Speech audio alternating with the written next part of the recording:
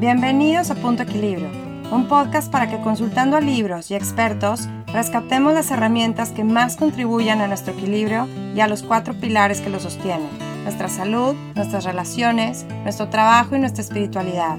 Gracias por acompañarme y espero lo disfrutes.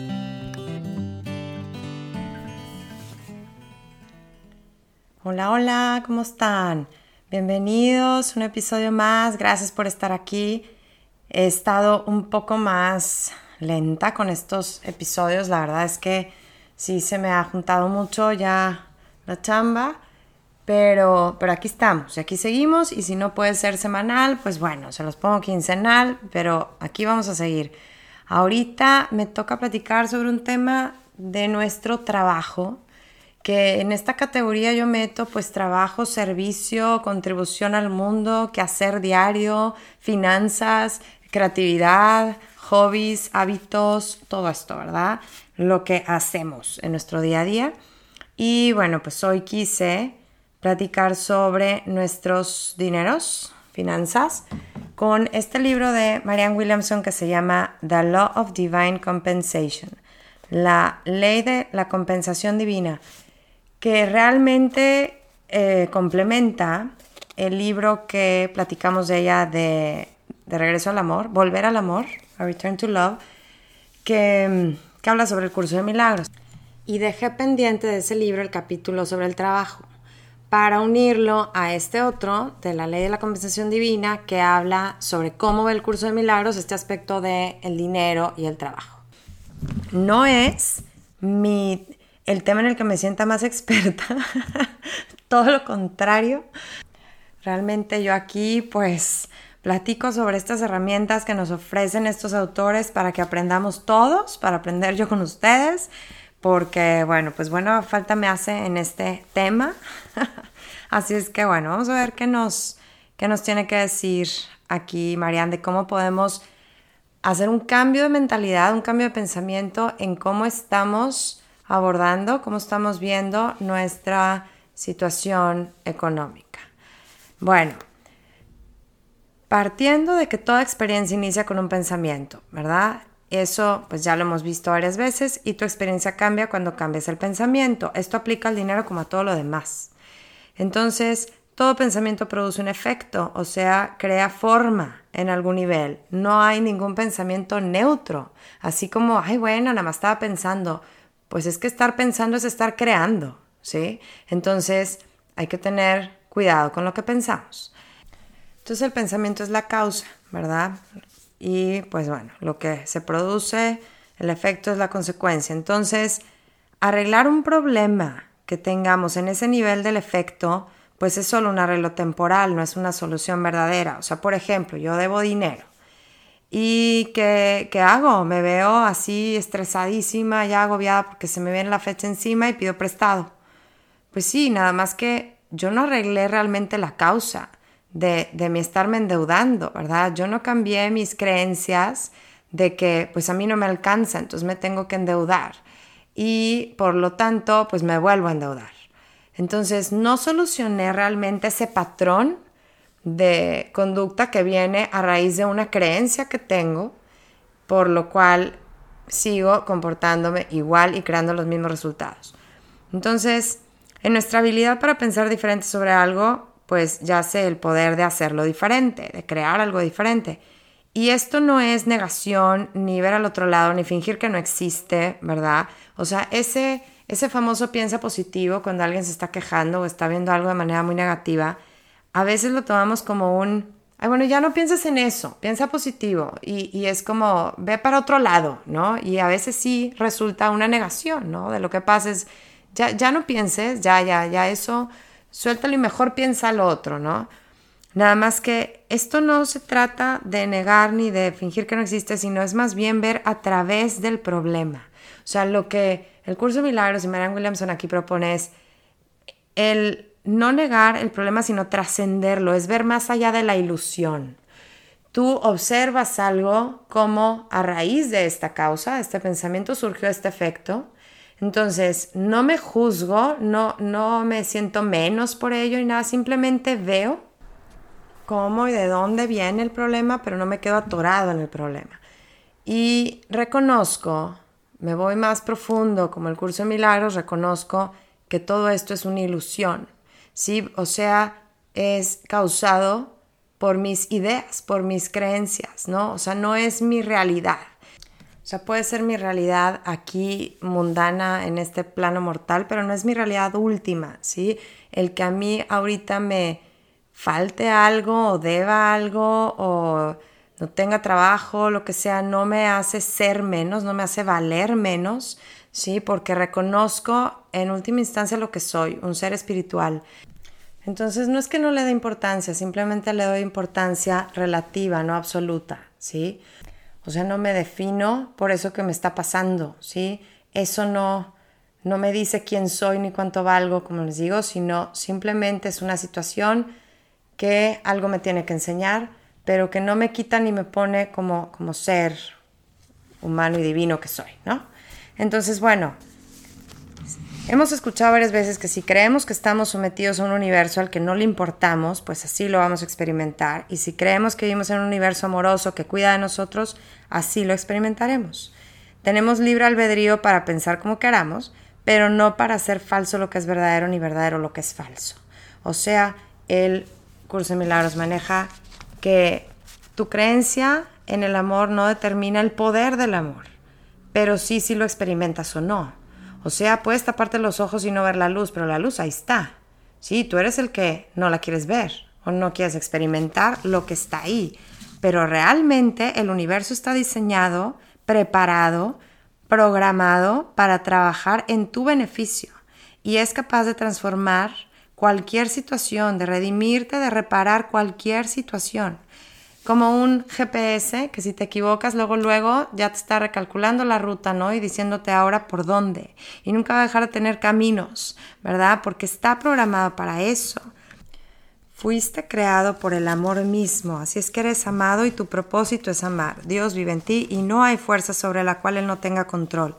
Y a través de su poder en ti, no hay nada en este plano mortal sobre lo que tú no tengas poder. O sea que estás hecho para manifestar las mayores posibilidades de creatividad y de gozo. Ahora que está tan de moda decir que te conviertas en tu mejor versión, estamos programados para eso, ¿sí? Para llegar a realizar todo ese potencial, sino para qué estaría ahí. O sea, el universo tiende a mejorar las cosas, tiende a llevarnos a aquello que nos va a ayudar a sacar todo eso que tenemos, todos esos talentos, habilidades, potencial que tenemos. ¿Sí? O sea, el éxito en esto es el resultado natural del universo, es el resultado natural de las cosas. Ahora, si no ocurre es porque nosotros ahí bloqueamos, ¿verdad? Este flujo del amor de Dios, ¿verdad? Es porque nosotros nos ponemos ahí en medio con nuestras ideas y nuestras creencias, etcétera, y no dejamos que esto suceda.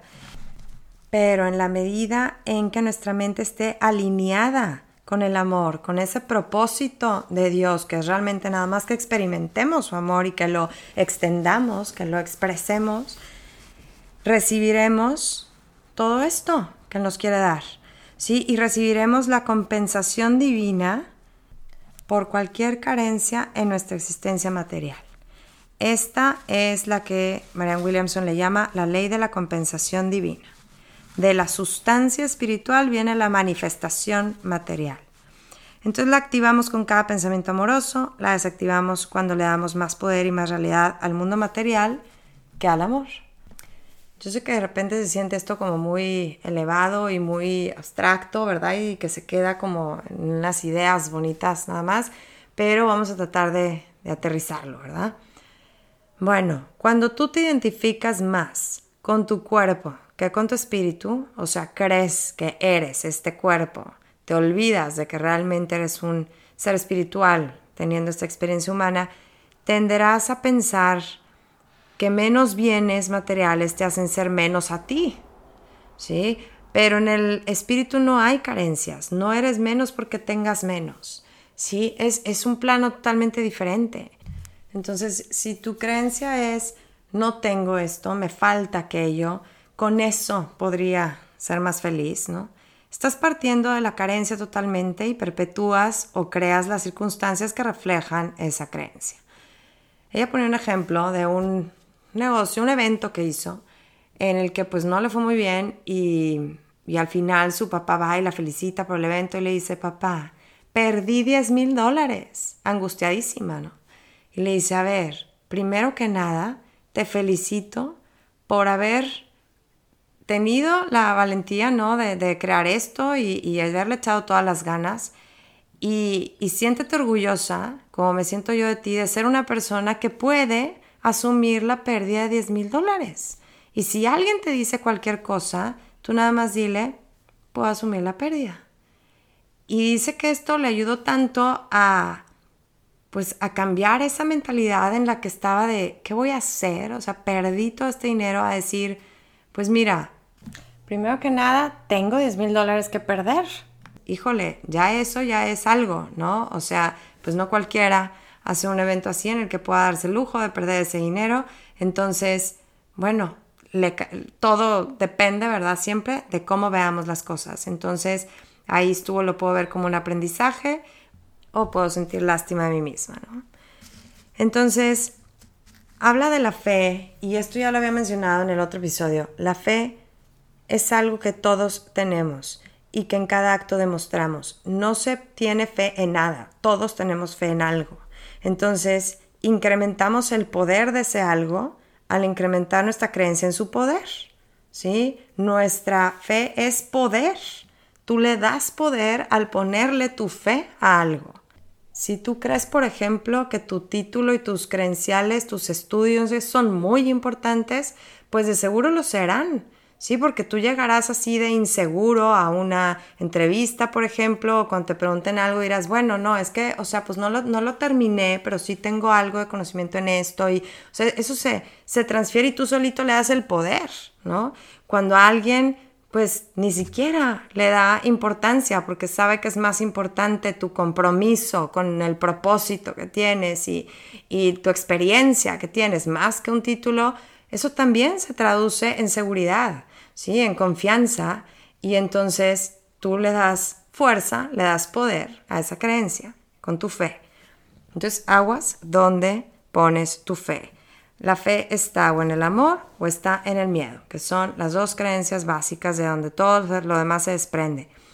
Ahora, tener fe en que nos va a ir bien, ¿verdad? En cualquier cosa, no es negar el problema ni no verlo, como les decía, sino es afirmar una solución, ¿sí? Es estar pensando mucho más en las posibilidades de que sí se pueda que en las que no. Es como un piloto que va volando en instrumentos, ¿no? Cuando está totalmente nublado. Solo porque no vea no significa que la carretera está ahí. O sea, fe es creer en algo que no ves, ¿no? Ahora, el curso de milagros se basa en esto, en que la fe no es solo saber que el amor siempre está ahí, aunque no lo veas, sino también que aquello que no es amor no está en realidad ahí. No existe, es una ilusión. No existe como mi realidad última. Puede ser parte de mi presente, de mi momento, de mi aprendizaje, ¿sí? De mi experiencia humana, pero no como mi realidad última. Puedo reconocer la diferencia. La analogía que siempre se usa aquí es como la oscuridad, ¿verdad? Lo que existe es la luz. Por más oscuridad que tú percibas, solamente es falta de luz. No existe como tal, es una ilusión. Aunque tú la experimentes, no es esencia, no existe realmente. Entonces, todo lo que eres tú, de lo que estás hecho y lo que viniste aquí a expresar y a extender, es amor. Es lo único que existe. Todo lo demás es falta de amor. Sí, viene por el miedo, viene por nuestras dudas y viene como un aprendizaje para volver al amor, para darnos cuenta de lo que somos a través de lo que no somos. Entonces, de esta manera, me gusta esta idea que cuando de plano me está yendo mal, ¿a poco no? Cuando nos empieza a ir mal en el día y una cosa tras otra y dices, bueno, me levanté con el pie izquierdo, ¿no? O sea, una cosita te lleva a otra.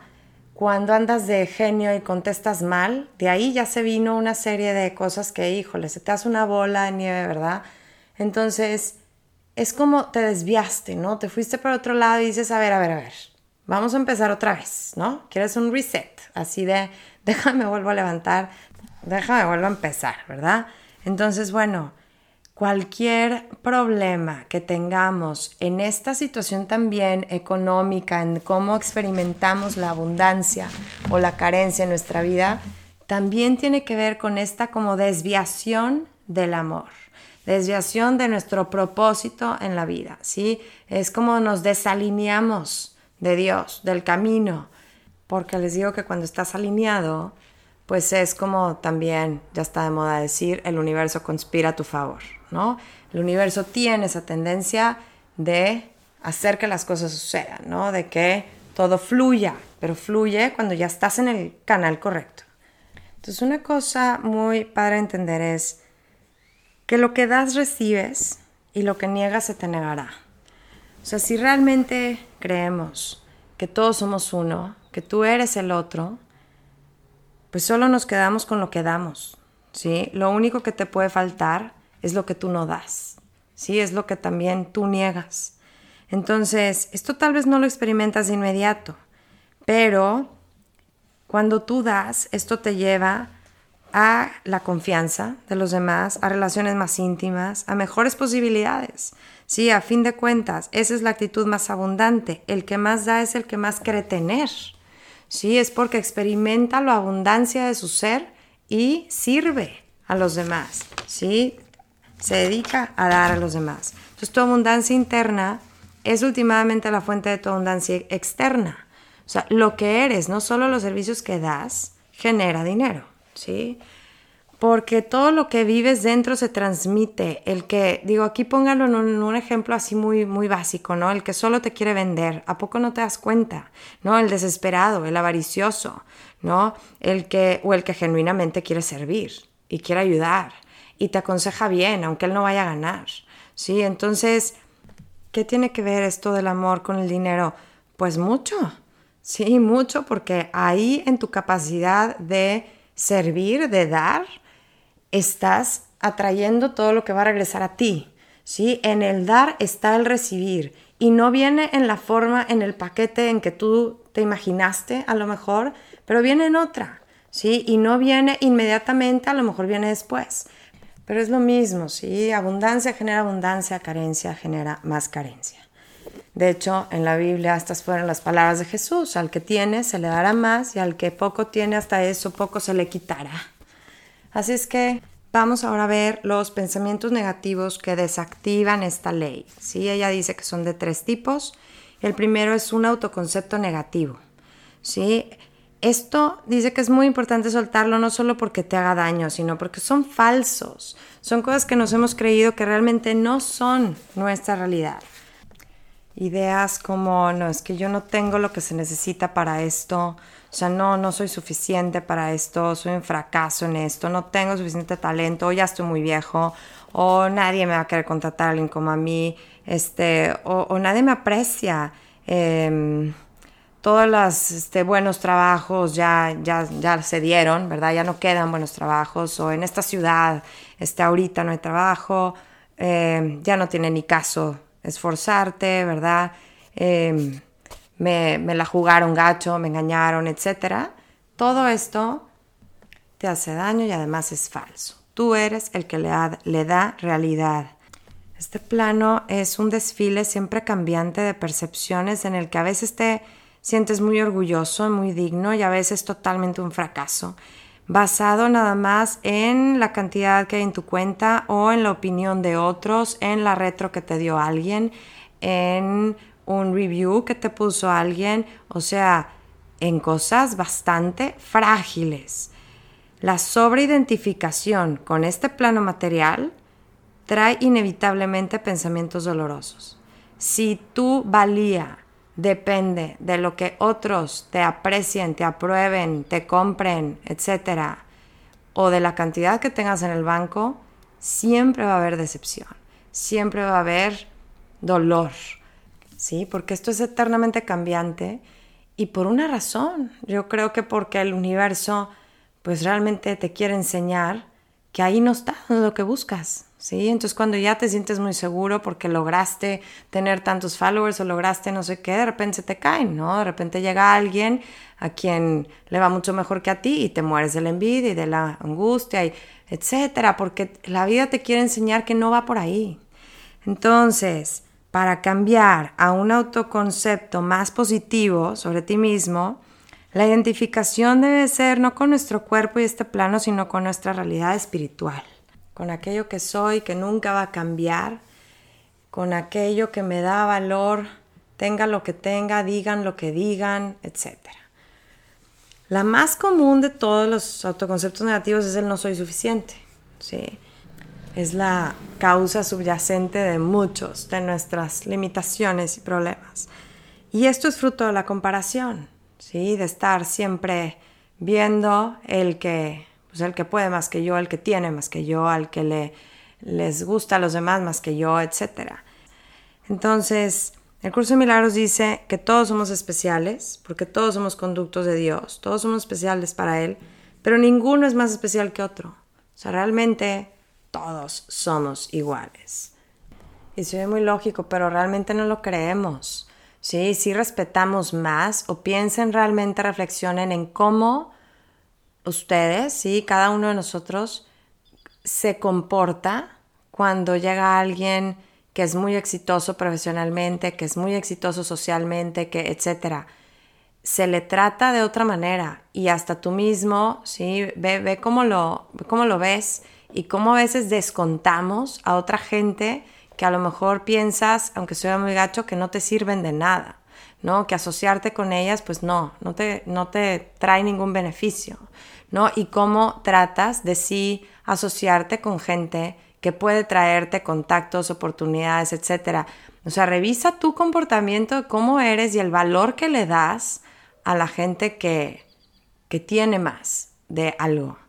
Entonces, estas ideas no solo se intelectualizan, ¿no? Sí, yo sé que soy un espíritu. No, pues es que no es suficiente saberlo, ¿verdad?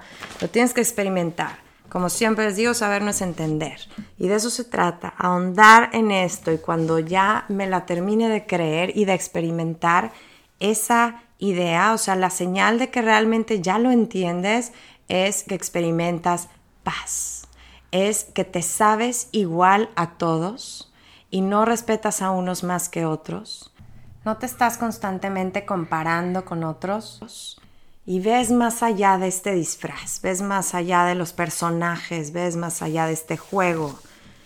Entonces, ¿cómo paramos nuestra repetición constante de pensamientos negativos?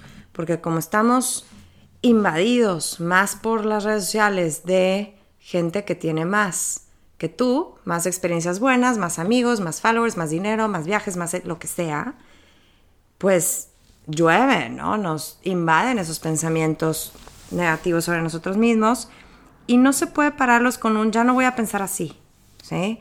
Sino, como les digo, sí, identificándonos con esa realidad espiritual, pero ¿cómo se hace? Porque sí, soy muy padre, ¿verdad? Sí, acordarme de que soy un espíritu, pero híjole, ¿cómo le hago para no estarme repitiendo estas cosas? No creo, siento que no puedo. Y la cosa es que no lo tienes que hacer solo. Aquí lo que repite mucho Marianne Williamson es entrega aquello que necesites transformar. Haz conciencia de qué es y es necesario que se lo entregues al Espíritu Santo. Porque Dios respeta tu libre albedrío y no te va a forzar a quitar nada que tú no quieras entregar. Él nunca te negará nada, pide y se te dará, pero tienes que pedir. Ahí está justo en esa frase, pide y se te dará. Entonces el chiste es pedirle, guíame por el camino correcto. Estoy dispuesta a dejar este camino al que yo me he aferrado para que tú me enseñes el camino que realmente me lleva a la paz. Y te entrego, ¿verdad? Todas estas preocupaciones y todos estos conceptos que tengo de mí misma para que me enseñes a ver las cosas de otra manera. Ahí podemos confiar en que nos va a ayudar a transformarlo. A mí aquí me cae mucho el saco porque pues realmente cuando estoy batallando con algo así y al oír esto de que pídeselo a Dios, digo, a ver, pues es que si Él ya sabe, ¿no? O sea, como que el universo sabe que esto es por lo que estoy trabajando, esto es por lo que estoy luchando y no me importa batallarle y no me importa, o sea, pero pues que me ayude, ¿no? Que conspire en mi favor. Pero ya lo pediste. Y no lo he pedido muchas veces, ¿no? Y me pongo a pensar así como mamá con un hijo, ¿no? A veces sabes lo que necesita y todo, pero nomás dices, bueno, nomás pídelo, ¿verdad? O sea, ahí estás, batalla, pero no lo pides. Entonces, es un ejercicio en humildad y un ejercicio de confianza en que tú eres el que puede resolver esto, tú eres el que transforma, yo solo no puedo. Y necesitamos ese reconocimiento de que no somos nosotros solos los que logramos algo. Logramos algo cuando nos ponemos a su servicio, cuando te entregas y dices que sea por favor un conducto de tu abundancia, de tus recursos, de tu amor, ¿verdad? Y yo solo expreso lo que ya existe, lo que tú tienes, lo que tú eres, ¿no? Pero cuando no pides es porque piensas que puedes solo. Confías más en tus decisiones, ¿no? Que en las de él. Entonces, es algo muy importante el simplemente pedirlo. Bueno, ahora el segundo pensamiento que desactiva la ley esta de compensación divina es el enojo. Todos hemos tenido experiencias en este aspecto que nos han dolido, ¿verdad? Y nos han hecho enojar mucho, injusticias, que alguien no te pagó por tus servicios, que te pagó muy poco, que no valoraron todo el esfuerzo que habías puesto, que te robaron, te engañaron, ¿sí? Entonces, pues todos hemos pasado por algo así y obviamente hay que sentirlo todo, ¿verdad? Hay que sentir el enojo, pero saber cuándo es tiempo de soltar. Hay una diferencia grande entre procesar algo y quedarte trabado.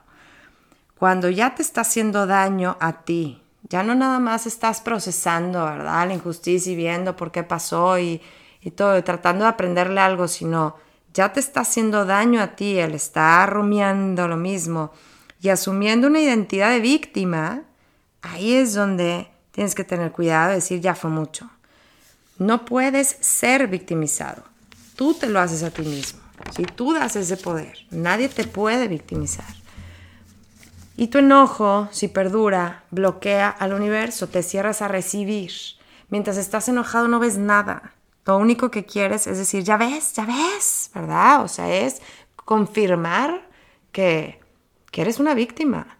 Entonces, el nivel al que llegamos a sentirnos heridos es el nivel de la ilusión en la que vivimos.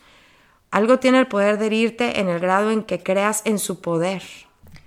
Cuando te identificas mucho con este plano, como les digo, es mucho el dolor, el enojo que causa cualquier pérdida, cualquier engaño, de cualquier cosa material, porque en tu mente eso es lo que da valor, eso es lo que te da tu sentimiento de valía.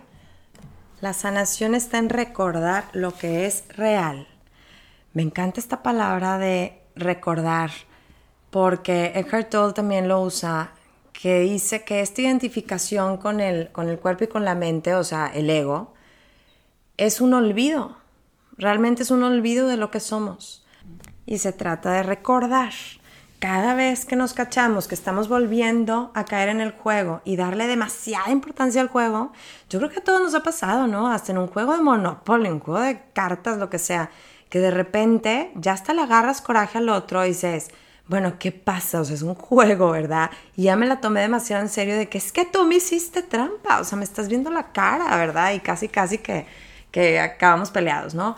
Porque ya te creíste el juego, ¿sí? Ya caes demasiado en él y es como una persona disfrazada que ya se creyó que era ese personaje y ya no se acuerda que era un disfraz. Es como el soñador que no sabe que está soñando. Entonces se trata de recordar, se trata de despertar del sueño. Entonces al enojo debemos sentirlo, aceptar que está ahí y entregarlo al Espíritu Santo para que lo transforme. En vez de poner la energía a lo que es, a lo que está sucediendo, afirmo y creo lo que puede ser. Estoy enojada, pero estoy dispuesta a no estarlo. Ayúdame a ver esto de otra manera. Aferrándome a mi enojo, me adhiero, me atoro en esa dimensión donde puedo ser hecho enojar, o sea, donde me pueden hacer enojar. Me afirmo como un ser vulnerable, frágil, ¿verdad? Que en un modo es como si idolizara a la gente que me hirió. Porque si pienso que me pueden quitar mi felicidad, entonces debo pensar también que eran la fuente de mi felicidad.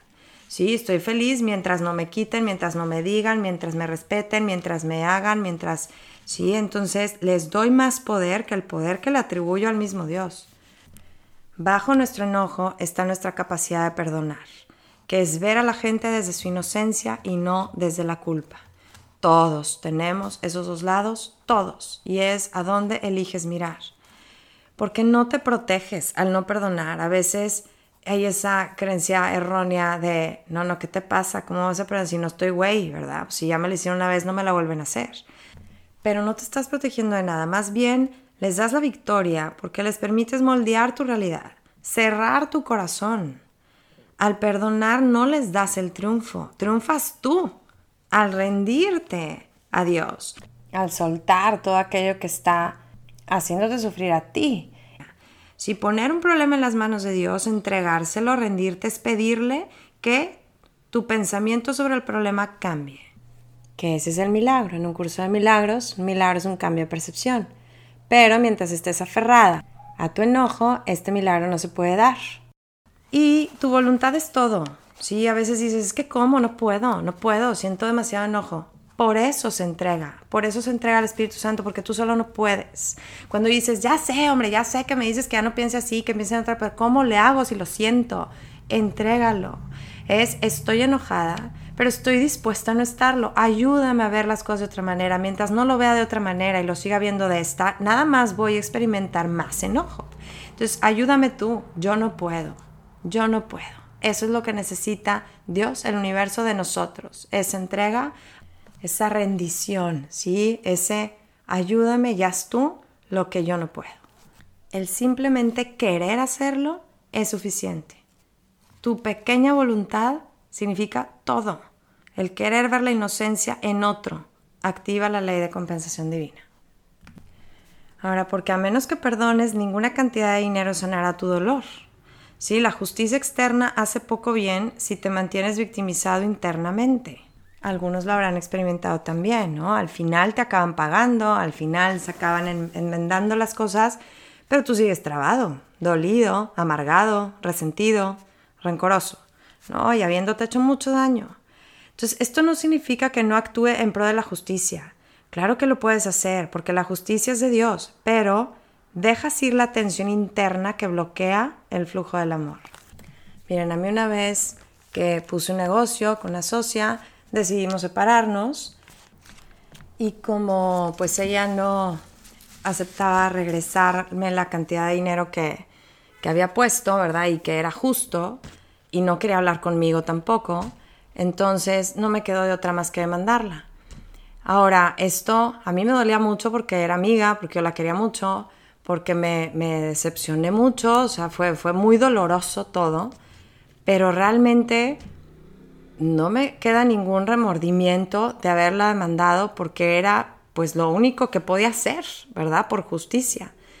Pero simplemente yo sabía que no podía como almacenar un rencor, una amargura en mi corazón, ¿verdad? Porque no me iba a dejar vivir tranquila. Entonces, yo eso, obviamente me tardé en digerir, en realmente procesar ese dolor que me causó y todo, pero yo realmente hacia ella, de manera personal, no le deseo ningún mal y no le tenía ningún sentimiento negativo. A lo que voy es, no dejas de actuar en pro de la justicia, eso es lo que tienes que hacer, pero no albergues en ti odio, rencor, resentimiento, etc. Yo ni siquiera gané esa demanda porque no había un contrato que me cuidara a mí, o sea, yo tenía todas las de perder, pero hice lo que podía hacer. Ahora volteando para atrás digo, hubiera preferido en vez de pasar por ese mal momento, ¿verdad? Tener que ir y que darlo por perdido. Pero bueno, en ese momento fue lo único que podía hacer y lo hice y está bien, ¿no? No me arrepiento y bueno, tampoco guardo ningún rencor y todo porque no lo recuperé. Aprendí por las malas, pero bueno, aprendí una súper lección. Y lo que más aprendí fue la importancia de soltar ese enojo de dentro de ti, de no dejar que te consuma y te bloquee de nuevas oportunidades. Entonces, aquí Marianne pone en cada capitulito una oración. Aquí dice, ayúdame a perdonar los errores de mi pasado y ayúdame a perdonar a aquellos que me negaron lo que creí era mío. Por favor, enséñame la inocencia dentro de cada uno. Estoy dispuesta a ver que solo el amor es real. Pero el dolor de las circunstancias me tiene bloqueado. Por favor, inunda mi mente con tu percepción divina, que pueda ver a través del velo de la ilusión y sea libre para volver a empezar. Cada quien con sus palabras, pero que pueda ver con tus ojos, que pueda ver lo que tú ves. Me encantan esas oraciones que hace, donde no pides resultados específicos, sino ayúdame a ver cómo tú ves y ayúdame a aprender lo que quieres que aprenda, porque yo ahorita no me siento capaz. Ok, el tercer pensamiento que inactiva esta ley es la culpa. ¡Ay, esta famosa culpa! A veces podemos perdonar a otros, pero no nos perdonamos a nosotros mismos tan fácil, ¿no? Entonces, eso de la regué y no me puedo perdonar a mí mismo. Sí, yo con este negocio, por ejemplo, sentía más culpa que enojo por yo ser tan güey. Sí, y esa culpa no te suelta, sí, te lleva a la obsesión, al odio de ti mismo, al autocastigo, al autoconcepto negativo. Siempre que hay culpa, que experimentas culpa, tiene que haber un castigo. ¿Sí? Si te estás culpando de algo, vas a encontrar la manera de castigarte. Si no hubo una consecuencia natural de aquel acto, entonces tú te lo inventas. Pero la cosa es que entonces tú te vas a vivir recriminando y sintiéndote mal para castigarte, ¿verdad? O sea, hasta que sea suficiente para ti. Hay que entender que esta culpa es falsa. Siempre puedes compensar por tus errores y volver a empezar. Sí, podemos haber cometido errores en el pasado, pero no estamos limitados por esos errores en el presente, siempre y cuando estemos dispuestos a pensar ahora como no pensamos entonces, a actuar ahora como no actuamos entonces, a limpiar en el presente lo que tenga que limpiarse del pasado y ser ahora lo que no fuimos entonces. Me encanta esta oración que acabo de hacer porque es lo que me pide la culpa. Lo que me enseña la culpa, ¿verdad? Es que hay algo que necesito cambiar, hay algo que necesito ver, ¿verdad? Hay un error que cometí o algo que necesito corregir y mientras lo corrija y mientras aprenda de ello, no será un fracaso, ¿sí? Los fracasos solo se mantienen siendo fracasos si te rehusas a aprender, ¿sí? Si los usas para aprender, no son últimamente un fracaso, porque cada situación te puede enseñar humildad, responsabilidad, perdón, tomar mejores decisiones. Entonces, realmente todo es como lo veamos. Aparte tenemos como un botón de reset espiritual que nos da esa oportunidad de limpiar el karma de los errores pasados, ¿verdad? Al admitirlos, al asumir responsabilidad de ellos, al enmendarlos y hacer lo posible por cambiar los patrones de conducta que los crearon. O sea, no se trata nada más de, ay, sí, ya me siento muy mal de esto, sí, perdón, y ya, sino obviamente enmendarlo y cambiar mis pensamientos y mi patrón de conducta para que ya no vuelva a suceder. Entonces, esta oración de estoy dispuesto a ser diferente, enséñame cómo. O sea, no nada más hazlo tú, sino aquí estoy, enséñame cómo ser diferente, qué tengo que hacer, pero estoy dispuesta a hacerlo, ¿no? En todas las tradiciones espirituales, religiones, todo hay algo parecido a este botón de reset, ¿verdad? Como es la confesión, como los judíos tienen su día de expiación o como en los alcohólicos anónimos tienen un inventario moral que hacen. Y es esto, esa limpieza de todo lo anterior, ¿no? Como para volver a empezar.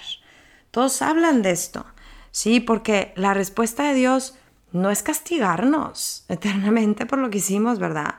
Su respuesta es corregirnos. Como hablábamos en el episodio anterior, la traducción original de la palabra pecado es errar el blanco, es un error. No es una maldad, ¿verdad?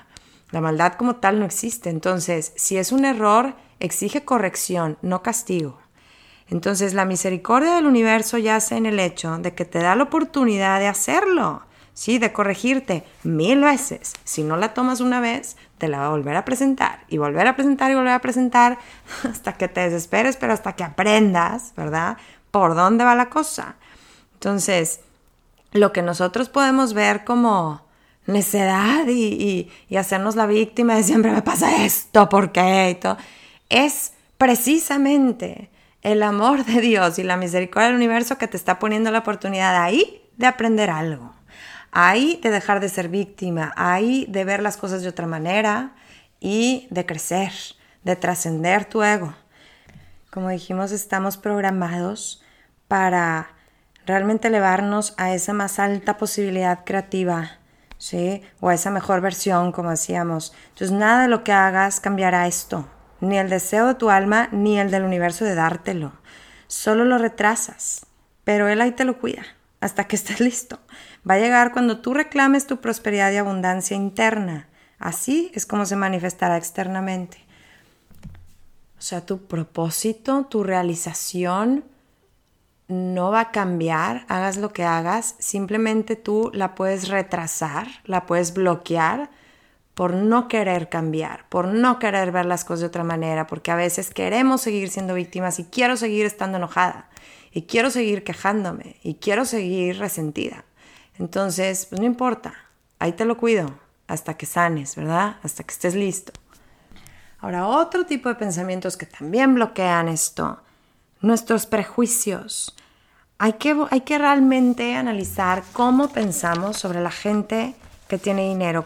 ¿Cuál es tu relación con el dinero? ¿Está bien tener dinero?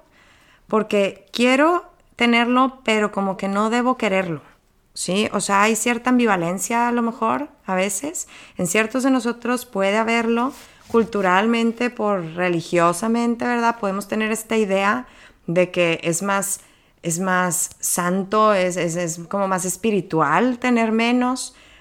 Piensas que no debes, ¿verdad? Tener estos deseos. Para empezar, no hay nada espiritual en la pobreza. Y si no asumes el deseo, no asumes el resultado, o sea, no asumes el dinero, porque estás mandando mensajes conflictivos, ¿verdad? Ambivalentes al universo. El juicio que hacemos sabotea nuestra propia abundancia. ¿Sí? El dinero realmente es neutro, no es ni bueno ni malo, es para que lo usas, ¿no? Es una herramienta nada más. Entonces hay que ver qué tanto nos estorban este tipo de prejuicios.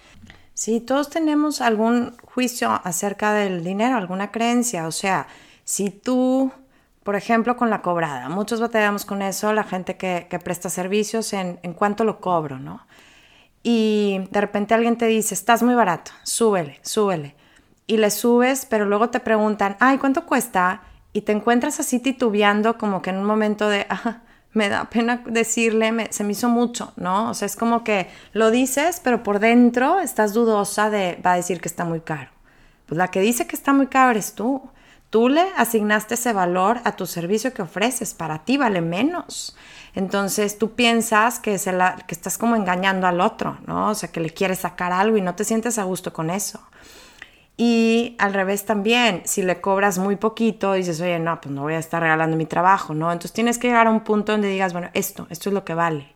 Es muy relativo, sí, es muy relativo. A gente se le hará caro, a gente se le hará barato, ¿verdad? Pero tú tienes que estar a gusto con lo que cobras, ¿no? Entonces, si te sientes mal de cobrarle a alguien, pues obviamente no va a llegar gente que te pague eso.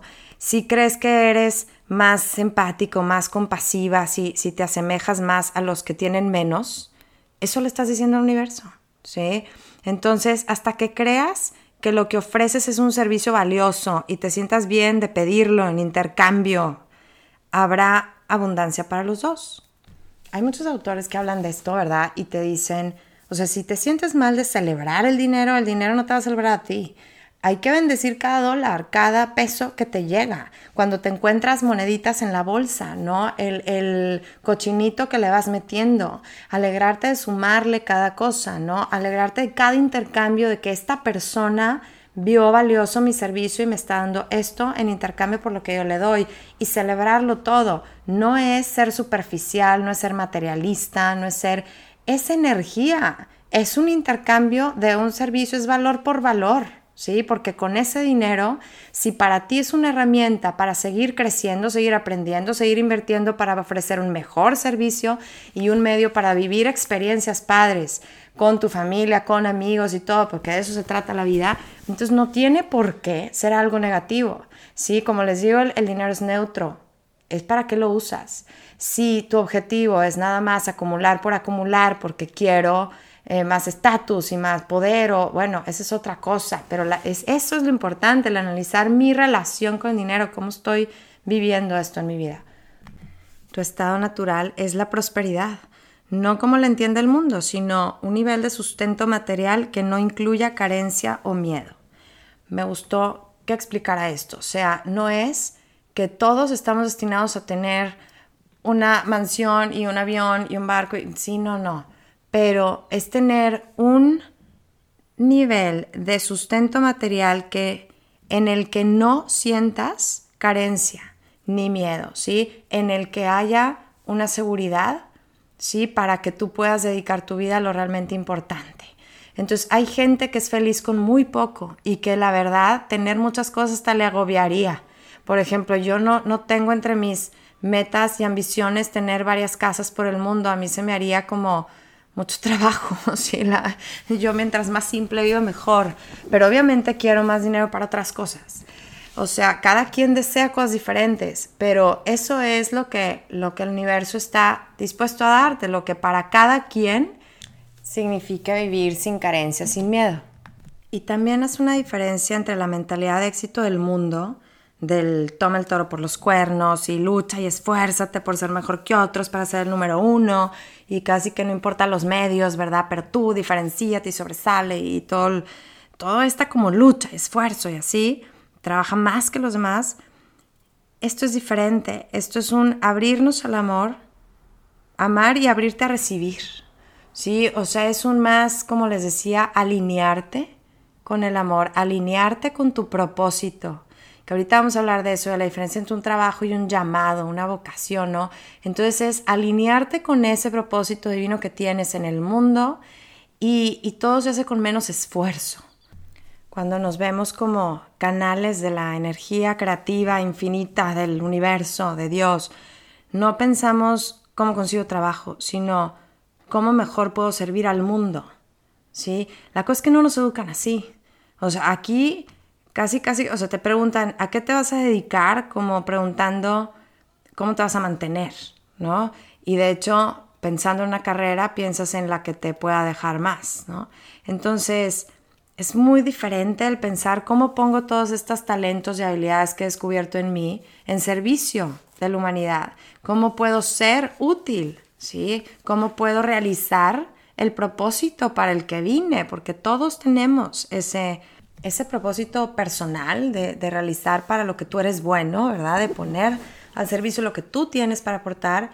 Y en otro sentido todos tenemos el mismo propósito, un propósito más universal de extender el amor, ¿sí? Entonces, ¿cómo puedo hacer eso mejor? ¿Cómo puedo extender el amor yo a mi manera? Con mi sello, a manera personal, con mis talentos, con mis habilidades, pero contribuyendo a ese propósito universal, a ese propósito general. Marianne Williamson dice que el orar, Dios, por favor, úsame, es la manera más poderosa como podemos realmente descubrir para qué somos buenos.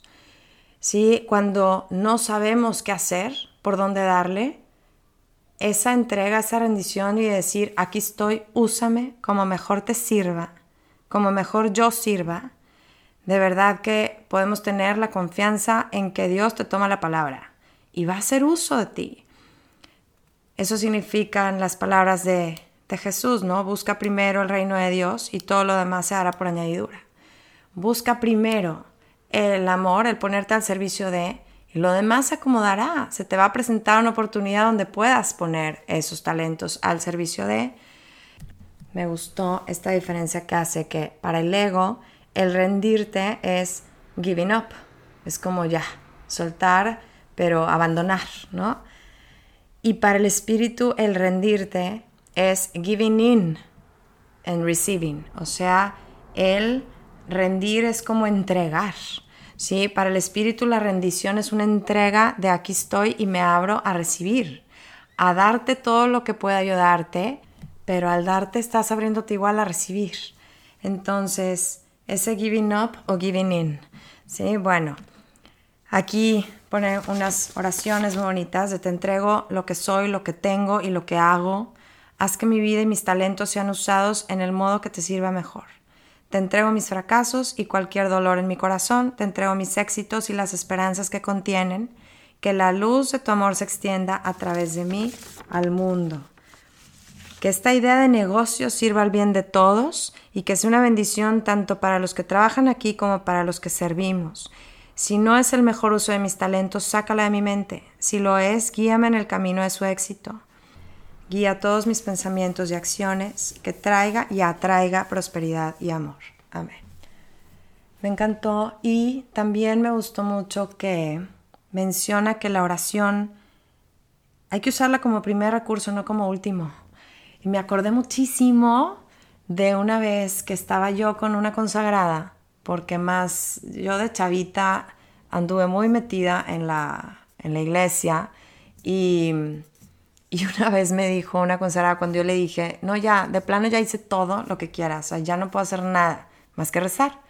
Y se me queda viendo y me dice, ¿sí te escuchaste? Ya no puedo hacer nada más que rezar. Como si fuera el último recurso de que, pues a ver si jala de algo, ¿verdad? Pues eso no se me ocurrió hacerlo, ya era mi último recurso, ¿no?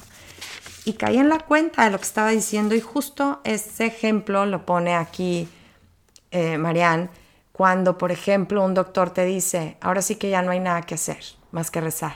Como si la ciencia o el trabajo de los doctores fuera mucho más importante que la oración.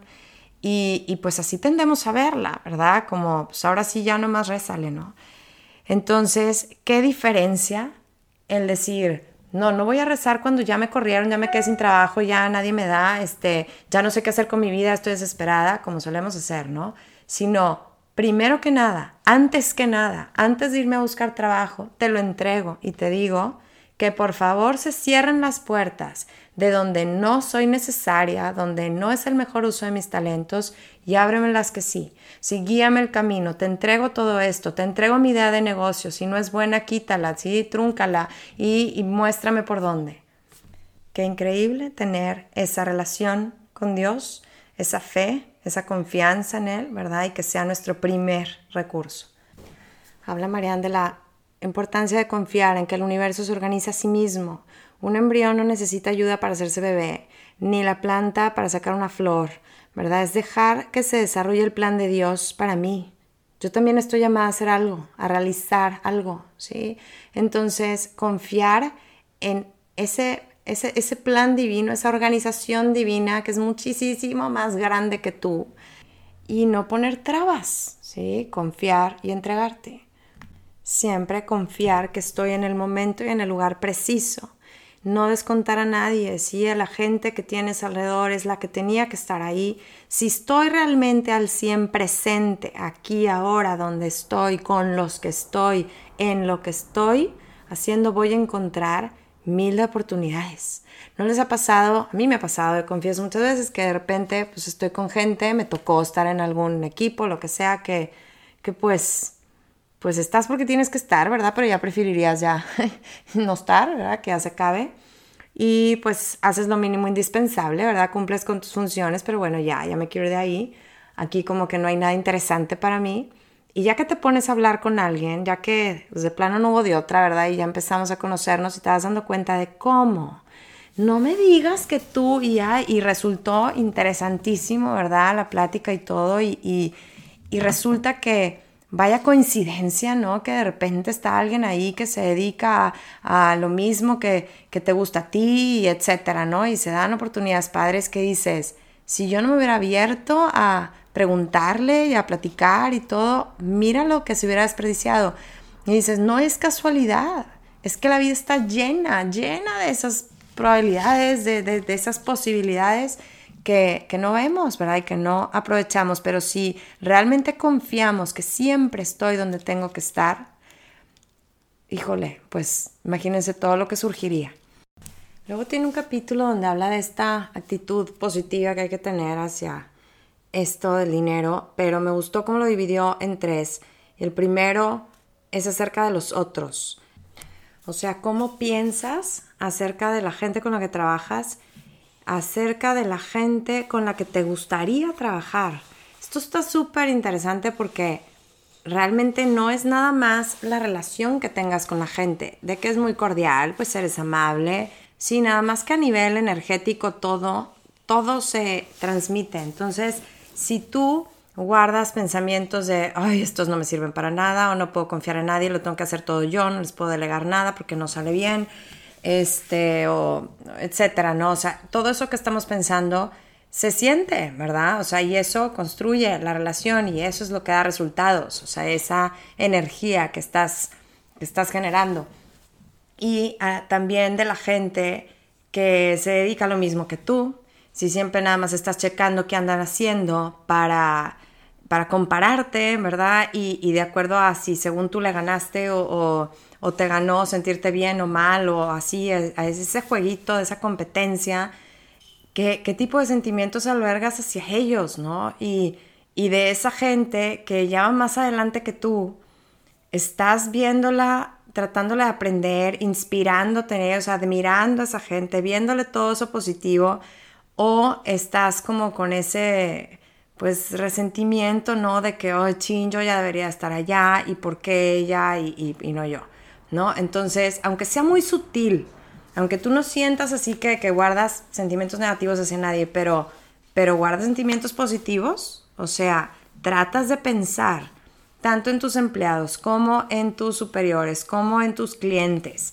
en tus pacientes, etcétera, en tus colegas y en tus competidores, en todos. Tratas de verlos en una luz positiva, generando un espacio donde se pueden hacer alianzas, se puede realmente aprender unos de otros, apoyarse unos a otros, pueden surgir nuevas oportunidades. Entonces, si no se está dando, ¿sí? Si estás en un medio donde sientes así como muy competitivo y mucha grilla y lo que sea, ¿no será que tú también estás como con esa actitud de, ay, ves, ya me copiaron, nomás yo puse esto y luego lo pusieron ellos y etcétera, ¿no? O sea, ¿qué estás mandando tú al universo? Porque si no te gusta lo que estás recibiendo, revisa lo que estás dando, ¿no? Tú cuando los ves, ¿te da gusto? ¿Te da gusto lo que están haciendo? ¿Te da gusto que mira qué padrísimo, que están también expandiendo todo esto, estas mismas ideas que yo quiero, qué padrísimo que les esté resultando? Eso significa que a la gente sí le interesa esto y que va a haber buena respuesta. O sea, ese alegrarte por el prójimo está bien cañón, no es nada fácil. Entonces, ¿qué tanto lo estoy cultivando yo? Porque esto se cultiva, no siempre se da de natural. Entonces, tratar de pensar en ellos, bendecirlos, pedir por ellos, visualizar siempre un ganar en cada interacción que tengamos con ellos. Imaginen la diferencia de tratar de ver así a esa gente que ya vemos como mucho más avanzada que nosotros, ¿no? Y que en vez de estar pensando en, híjole, ella ya es otro rollo, y fomentar o la envidia o el resentimiento, etcétera, mejor fomentar esto, el pensar bien de ellos, el admirarlos, el inspirarnos en ellos. Es mucho más probable que termines asociada con ellos, que te vengan oportunidades con ellos. Con tu competencia, pues que generes alianzas y que haya apoyo y que ya sea una comunidad más unida o más pacífica, y con tus empleados que estén más contentos contigo, entonces den mejores resultados. Entonces, por todos lados, la abundancia interna genera abundancia externa. Así es que generar estos sentimientos positivos hacia toda la gente relacionada con mi trabajo. Ahora, el segundo es positivismo acerca de la posibilidad, o sea, tener fe en la posibilidad, estar abierto a la forma en que llegue, porque como les digo, pues va a llegar en diferente paquete, no justo lo que tú esperabas, pero estar abierto a reconocer esas oportunidades, se den como se den. Aquí pone un ejemplo de un chavo que era carpintero, pero quería ser músico. Entonces la cosa es que siempre como que se quejaba, estaba así medio resentido de que pues no había tenido las oportunidades de realmente dedicarse a lo que le gusta, etcétera. Y como carpintero era muy bueno, le llegaba mucha chamba, pero se dio cuenta esta Marianne de que estaba rechazando muchos trabajos. Y le dijo, es que si yo acepto todo y me lleno, estoy mandando el mensaje, ¿no? Como al universo de que ya no tengo tiempo, ya estoy lleno, ya no puede llegar lo que realmente quiero, ¿no? De la música. Entonces eso está un claro ejemplo de cómo se estaba saboteando, porque estaba siempre preocupado por sus deudas y todos los problemas económicos que tenía, pero la respuesta ahí estaba. Le llegaba y le llegaba y le llegaba más trabajo, pero la estaba rechazando porque él quería dejarse espacio para que le llegara algo de músico, ¿no? Entonces, a ver, pues bueno, si ahorita lo que te urge, ¿verdad?, es pagar todas tus cosas para poder liberarte un poco más y dedicarte a la música, agarra estas chambas, ¿no? O sea, también como que queremos las cosas a fuerza como nosotros las pedimos y pues hay que estar un poco más abiertos, ¿no? Menciona que para los nativos americanos, cuando había un veneno en algún lugar, significaba que cerca estaba el antídoto, que siempre que en la naturaleza se presenta algo venenoso, también presenta cerca el antídoto. Y me encantó esa idea, como que siempre que se nos presenta algo difícil, un problema, un reto, significa que ahí escondido está pues la respuesta, la solución, un aprendizaje, ¿no? Entonces no nos tenemos que ir muy lejos y generalmente lo que buscas está frente a ti.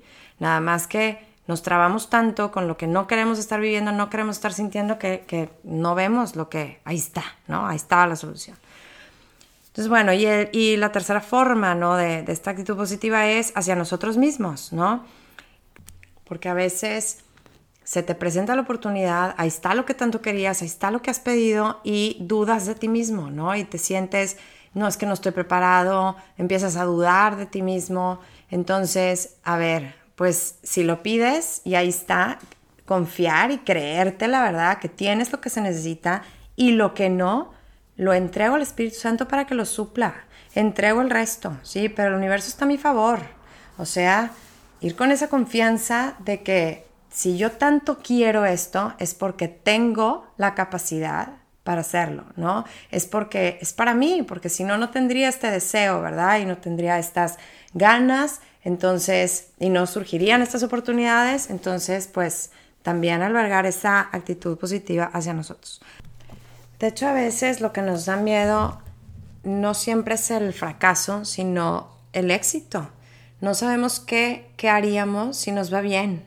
Si estamos tan acostumbrados a estar en cierto nivel, en cierta zona de confort, que nos aterra el resultado cuando ya te está saliendo algo, cuando el universo ya te está haciendo caso, ya se está dando lo que tanto querías, ya aquí está, y nos saboteamos. Tiene un párrafo muy, muy famoso, Marianne Williamson, que me encanta. Aquí se los leo. Dice, nuestro miedo más profundo no es el ser inadecuado. Nuestro miedo más profundo es el de ser poderoso más allá de toda medida. Es mi luz, no mi oscuridad, lo que me asusta. Me pregunto, ¿quién soy yo para ser brillante, hermoso, talentoso, extraordinario? Más bien la pregunta a formular es, ¿quién soy para no serlo? Mi pequeñez no le sirve al mundo. No hay nada meritorio en disminuirme para que otra persona no se sienta insegura a mi alrededor. Nací para manifestar la gloria divina que existe en mi interior. Esa gloria no está solamente en alguno de nosotros, está en cada uno. Y cuando permito que mi luz brille, le doy permiso a otra gente para hacer lo mismo. Al ser liberado del miedo, mi presencia automáticamente libera a otros. Amo esta frase porque de verdad que cuántas veces no nos hacemos chiquitos por lealtad al grupo, ¿sí? A la familia, a los amigos, etcétera, por no querer incomodar, por no querer ser diferente, etcétera. Entonces, confiar en nuestra grandeza y saber que así también nosotros liberamos a los demás para que ellos también lo puedan ser. Y bueno, luego me encantó este tema donde diferencia lo que es un trabajo a lo que es un llamado. Y creo que esta es como la clave para realmente trabajar desde el gozo, como sugieren tantos autores, ¿no? Que lo hagamos. Es diferente tener un trabajo que está separado del resto de mi vida, ¿sí? O sea, tengo mi familia, tengo mi trabajo, tengo mis amigos, tengo, etcétera, mi vida espiritual, todo separado, a tener un llamado que es como la realización del resto de mi vida. O sea, si soy lo mejor que puedo ser, hago lo mejor que puedo hacer. O sea, es como una consecuencia de todo eso que soy, lo que me pongo a hacer, hacer hacia afuera como un servicio, ¿sí? Para ofrecer, para aportar a la comunidad, a la sociedad, al mundo. O sea, esto de un llamado se vuelve algo que tengo que hacer, algo que quiero hacer, ¿sí? Porque es como querer regresar algo de lo que se te ha sido dado, ¿sí? Querer aportar. Entonces, no es algo que lo siento como un deber, una obligación, sino pues realmente como un deseo. Entonces, cuando no lo tenemos muy claro, ¿sí? Para dónde o cuál sería nuestro llamado, pues preguntarlo, ¿sí? Pide y se te dará. O sea, pregunta y escucha. Es ¿dónde quieres que vaya? ¿Qué quieres que haga? ¿Qué quieres que diga y a quién? Úsame como mejor pueda aportar. Cuando no tenemos muy claro ese llamado, a lo mejor la forma así específica del trabajo en el que estás ahorita, pues no es que hayas estado llamada desde toda la eternidad a hacer justamente eso, ¿no? Pero tu función en general sí es, como hemos dicho, la de expandir el amor, sí, expresar el amor de Dios, ser un canal de ese gozo, de esa paz, de ese amor de Dios. Entonces lo puedes hacer en el trabajo en que estés, ¿no? Pero realmente estás llevando a cabo esa función a través de tu servicio, o sea, a través de lo que haces, porque puedes ejercer la profesión que sea de una manera en que lo hagas nada más por ti y por el dinero o por el servicio y por la contribución, ¿no? Aquí el Curso de Milagros nos dice que solo llevando a cabo tu función puedes ser feliz. Ese es realmente el verdadero placer que podemos obtener de la vida, es el de cumplir la voluntad de Dios. Eso es lo que en verdad nos realiza, nos ofrece esa felicidad de que somos útiles, servimos para algo, contribuimos, aportamos, ¿no? Es diferente trabajar por dinero nada más, donde la motivación es obtener y no dar, que cambiar esa mentalidad de ventas, ¿verdad? De obtener a una mentalidad de dar, de servicio. Una mentalidad de ventas y es una mentalidad de miedo, ¿no? Tienes miedo al éxito, tienes miedo al fracaso, pero tienes miedo. La motivación es el miedo. Y una mentalidad de servicio es una mentalidad abundante, es una mentalidad de amor. El mejor premio que podemos recibir es el gozo de servir y de crear. Eso es realmente un gozo permanente, ¿sí? Es algo que realmente te realiza, no nada más el que, ay, ahora me pagaron un chorro, ¿sí? Este mes gané mucho, ¿no? Entonces, claro que queremos la abundancia también económica, ¿verdad? Y eso va a venir de que tú le metas más valor a lo que haces, ¿sí? Mientras más valor des, más quieras aportar valor y servicio realmente en lo que das, pues más igual va a venir la remuneración, ¿no? Si tú lo que estás pensando es en dar algo valioso y para ti es valioso. Pero también hay que saber reconocer la abundancia de otras maneras que no nada más es el dinero. Como ya hablamos, el paquete puede variar. Yo, por ejemplo, me fijo en una amiga que se da, ¿no? Que se da a los demás, que de verdad es una persona así con la que te encanta estar y platicar y todo, porque es como genuina, auténtica y de plano, o sea, te escucha y te quiere, ¿no? O sea, se da, de verdad. Y digo, pues ha trabajado en cosas que a lo mejor no le dejan mucho, ¿verdad? Mucha abundancia económica, pero siempre le salen cosas, o sea, se la vive viajando a lugares que ya quisiera yo porque la invitaron, la amiga, para que te vengas, ¿no? A ayudarme a cuidar a mis hijos y te pago todo el viaje, todo el verano, ¿no? Y luego de donde trabaja, ¿no? Pues como es la más querida, ¿verdad? Votaron por ella para que ella fuera la de los viajes de estudios con todos los chavitos y se la pase viajando por todos lados, o sea, también llega por ahí, por otros lados, ¿no? O sea, estar realmente conscientes de que no nada más va a venir en un numerito, sino que esto se cosecha de muchas maneras. Hay una idea, pues bastante también común en alguna gente, por la generación que nos educó a nosotros, de que te la tienes que partir, ¿no? O sea, que mientras más duro trabajes, ¿no? Más ganas, ¿no? Entonces, yo estoy de acuerdo con el trabajo duro, ¿verdad? Pero siempre en un equilibrio, ¿verdad? Siempre estoy buscando el punto medio. Y es difícil, es muy difícil encontrar ese punto medio siempre entre dos extremos. está la idea de que tienes que luchar, ¿verdad? Por lo que quieres. Y esta idea de que realmente también tienes que aprender a simplemente sentarte y recibir, como está aquí planteando Marianne Williamson, y dices, ¿cómo? O sea, no me voy a ponerme a rascar la panza y a pedirle al universo y que me llueva, que me llegue de la nada y me toquen a la puerta, ¿verdad? Pues un poco sí, o sea, hay que encontrar realmente el equilibrio entre yo sigo haciendo y haciendo y haciendo, pero sin esa tensión, ese miedo de no estoy haciendo suficiente y tengo que hacer más y tengo que hacer más porque si no, no va a llegar. O sea, ¿cuál es tu verdadera motivación? ¿Ese miedo o lo hago, trabajo, pero en paz, con la confianza de que va a llegar justo lo que necesito, ¿verdad? Porque realmente esa idea de luchar, dice aquí Marianne, que interfiere con el magnetismo natural que trae la abundancia, ¿sí? Se trata simplemente, como les digo, de alinearte, o sea, de meterte al camino, ¿verdad? De fluir con lo que realmente es tu propósito, ¿sí? Con la correcta motivación, o sea, si vienes del amor, lo único que puedes cosechar es amor, ¿verdad? Cuando estás bien alineado, no tienes que luchar tanto, o sea, no, sí vas a trabajar, es diferente, nada más que no me tengo que estresar, o sea, no tiene que haber ansiedad.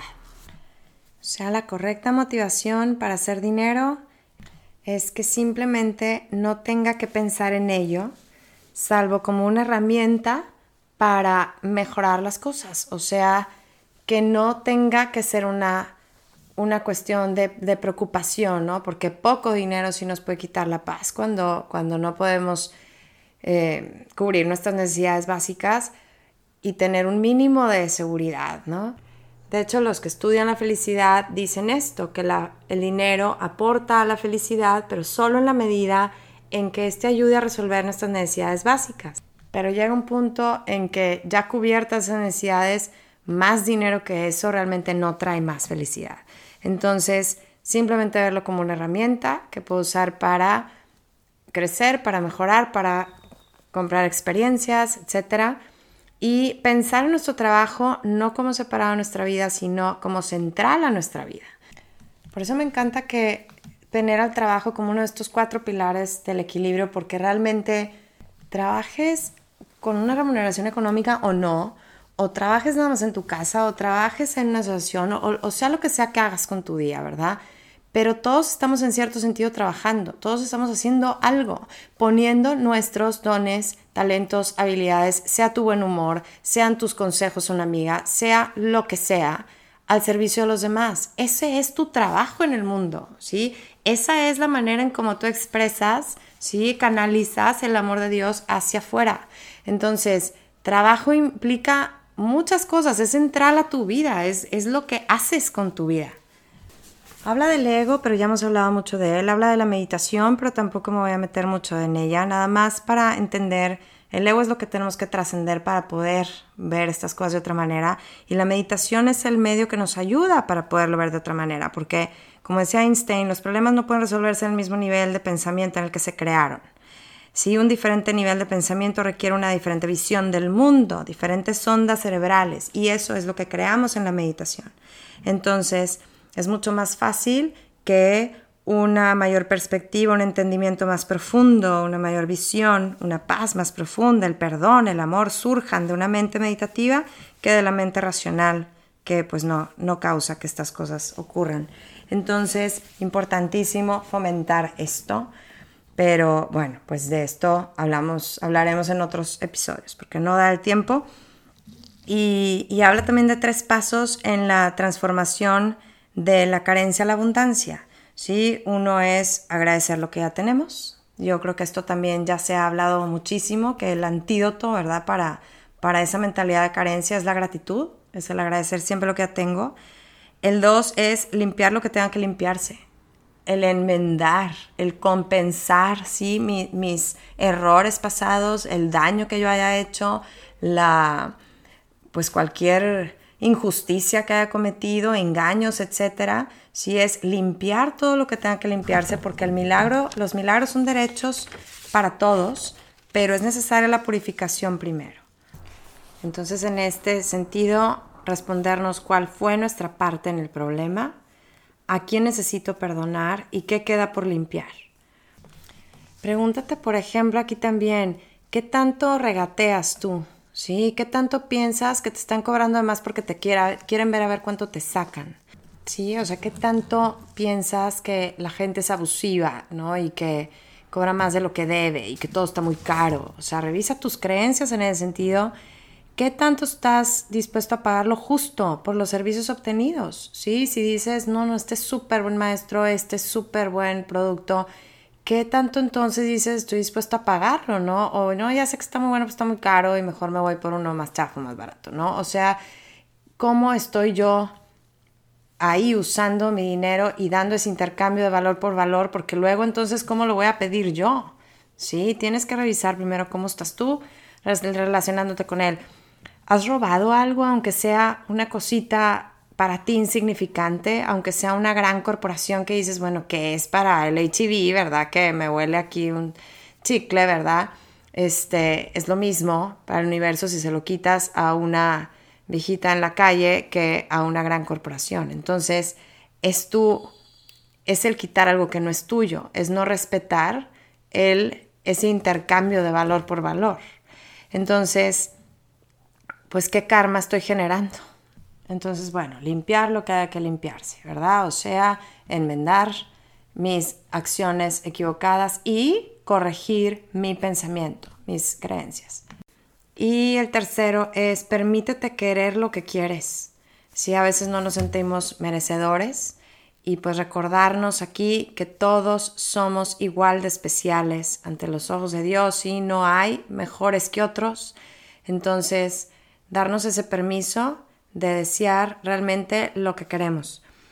Aquí menciona Marianne que tendemos a hacer con el dinero lo que hacemos con el sexo, que lo deseamos pero juzgamos el deseo. Y es ese juicio el que distorsiona el deseo, porque le proyectas la culpa que sientes al desearlo y lo que en resultado se expresa pues no es algo muy bello, ¿no? Das estos mensajes confusos. Entonces, permítete querer lo que quieres. Aquí menciona Marianne que cuando te pones metas, que cuides muy bien, que es muy bueno tener metas, pero cuando pones una meta muy específica, luego hay decepción cuando no llegas, ¿no? No obtienes eso justo que querías. Y a veces no reconocemos que lo que queremos no era lo que necesitábamos, que pudo haber llegado lo que sí necesitábamos de otra forma, en como pues no estábamos dispuestos a ver, ¿no? Entonces, que la meta sea la paz. No estés dependiendo del resultado, sino que tu meta sea hacer la voluntad de Dios, porque eso es lo único que te va a garantizar la felicidad. ¿Sí? Entonces, llegue o no llegue lo que tú estabas buscando, en específico, ¿no? En este mundo material, pero la paz es lo importante, ¿sí? El hacer la voluntad de Dios, el cumplir con tu función es lo importante. Entonces, esa necesidad de decirle a Dios lo que queremos, así específicamente, es nuestra falta de confianza en que Él sabe lo que hace, ¿no? O sea, sí que bueno, de repente que visualicemos exactamente lo que queremos y te dicen que con lujo de detalle y todo para que llegue. Pues sí, pero ¿qué tanto estás aferrado, apegado a una visión de que eso te va a traer felicidad? Y si no llega a eso, pues va a haber menos felicidad, ¿no?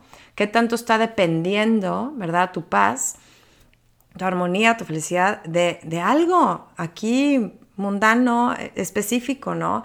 Entonces es como cerrarnos a un mundo de posibilidades que pudo haber habido mejores para ti.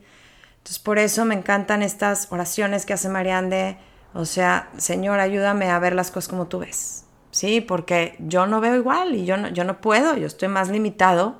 Entonces, ayúdame a confiar, ¿verdad? En que lo que llega es perfecto y que siempre estoy en el lugar perfecto y siempre tengo exactamente todo lo que necesito para estar feliz.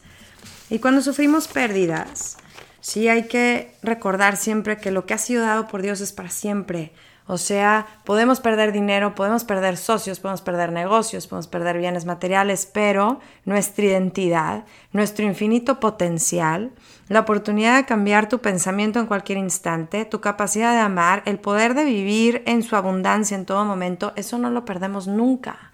Entonces, cuando tú pierdes algo, pues te quedas con la fuente que lo generó. Puedes generar algo más. Tú eres la fuente de abundancia. ¿sí? Entonces, aquello que perdiste, pues sí, vivo el dolor un ratito y lo suelto, pero siempre confiando en que, pues, yo soy la fuente. De acá sale esa abundancia, porque soy co-creador con Dios. Entonces, si nos falta el dinero, no es porque el dinero sea escaso, no es un recurso finito, no nos falta porque al otro le sobre, ¿sí? Nos falta por la conciencia que hay alrededor de él. Nos falta por cómo lo estamos viendo, cómo nos estamos relacionando con él. O sea que espero que esta sea una invitación para que nos pongamos a pensar en estas cosas, nos preguntemos qué creencias me estorban, ¿sí? ¿Qué es lo que está bloqueando este flujo de abundancia? Y bueno, pues empecemos a corregir una por una.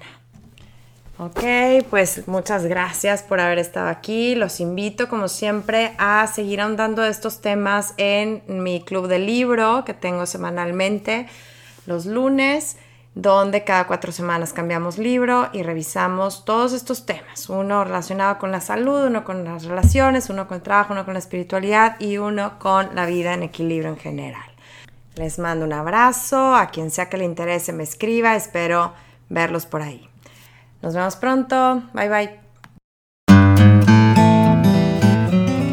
Si te gustó este podcast, me harías un gran favor al compartirlo y al dejarme un review. También me encantaría saber de ti, si me quieres compartir algo, comentar, sugerir algún libro que quieres que comentemos. Cualquier duda, búscame en mis redes, Punto Equilibrio en Instagram y Facebook, en mi blog, puntoequilibrio.mx o en mi correo sandra@puntoequilibrio.mx. Hasta la próxima. Bye bye.